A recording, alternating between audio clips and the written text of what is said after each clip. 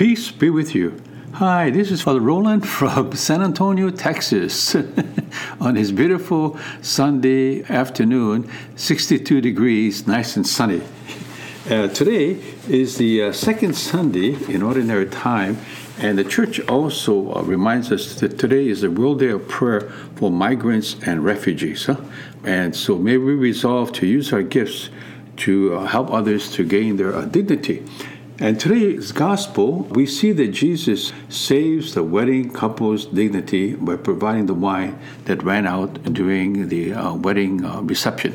If you recall, during the time of Jesus, the wedding receptions went on not for a day, but for several days.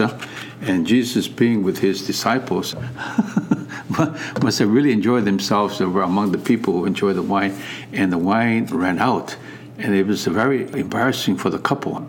And so Jesus saves the day by having enough wine, 180 gallons of wine, to save the persons from embarrassment.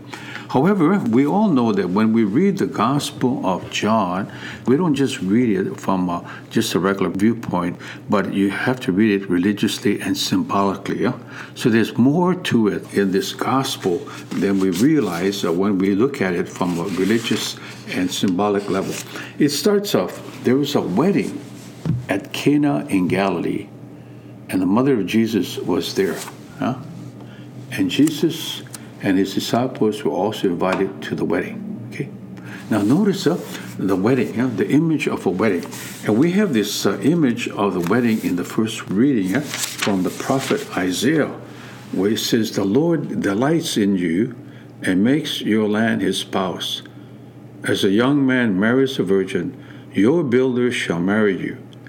As a bridegroom rejoices in his bride, so shall God rejoice in you." So Jesus is the bridegroom and the church is the bride. And so God takes delight in his people.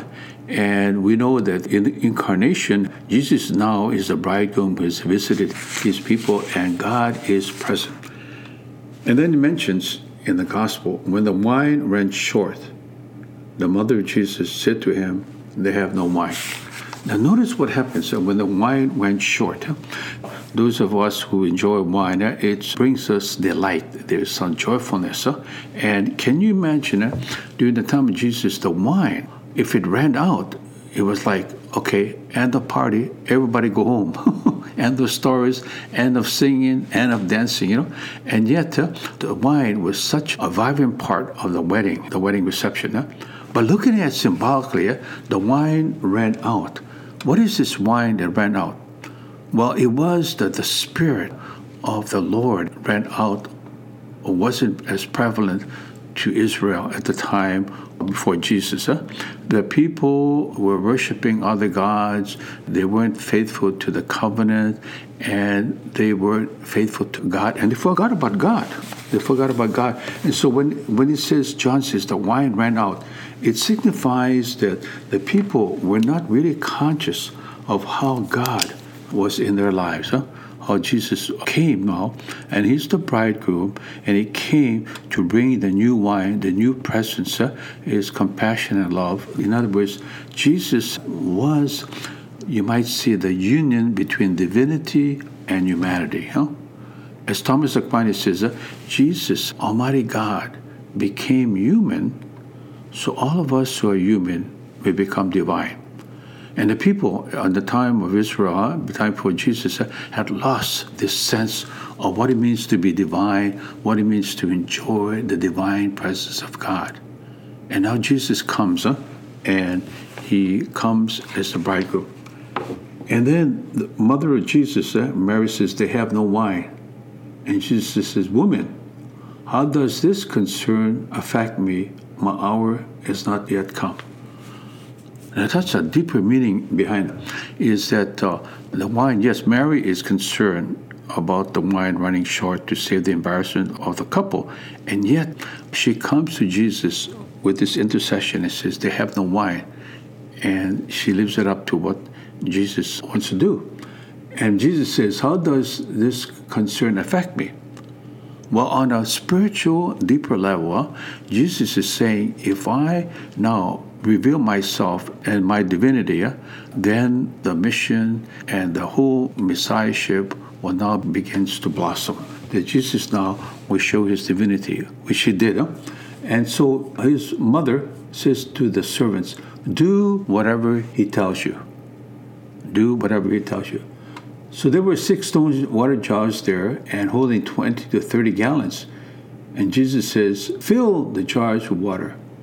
So they filled them to the brim. And then the head waiter tasted the water that had become wine.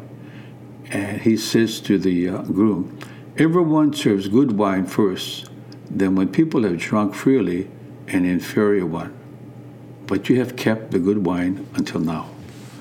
So Jesus not only performed a miracle, but he performs his water becoming wine, the best wine available. So when God intervenes, when God is present, his divinity fills the universe, fills the humanity, and that God is not stingy, but he not only provides good wine, but his presence in our lives. And notice the intercessory rule of Mary, his mother. She says to the servants, do whatever he tells you. Now, can you imagine in our own lives that if we listen to Christ, we will experience this exuberance, this effulgence of wine, divine presence. And one of the sinfulness, you might say, in the world is that people are not listening to Jesus. They're going their own way. They're not listening to God. They're going their own way, and they're forgetting about God's and Jesus' presence in our midst. So our Blessed Mother is reminding all of us to listen to the words of Jesus.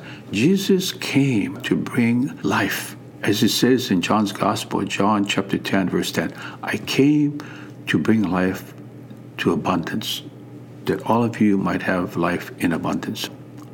So let us pray during this second Sunday that we take to heart the word of Mary, that do whatever Jesus tells us, that we be in communion and union with our God, and that as we listen to Jesus every Sunday at Mass or every time we read the Scripture, that God's word may bring an effulgence of life within each one of us.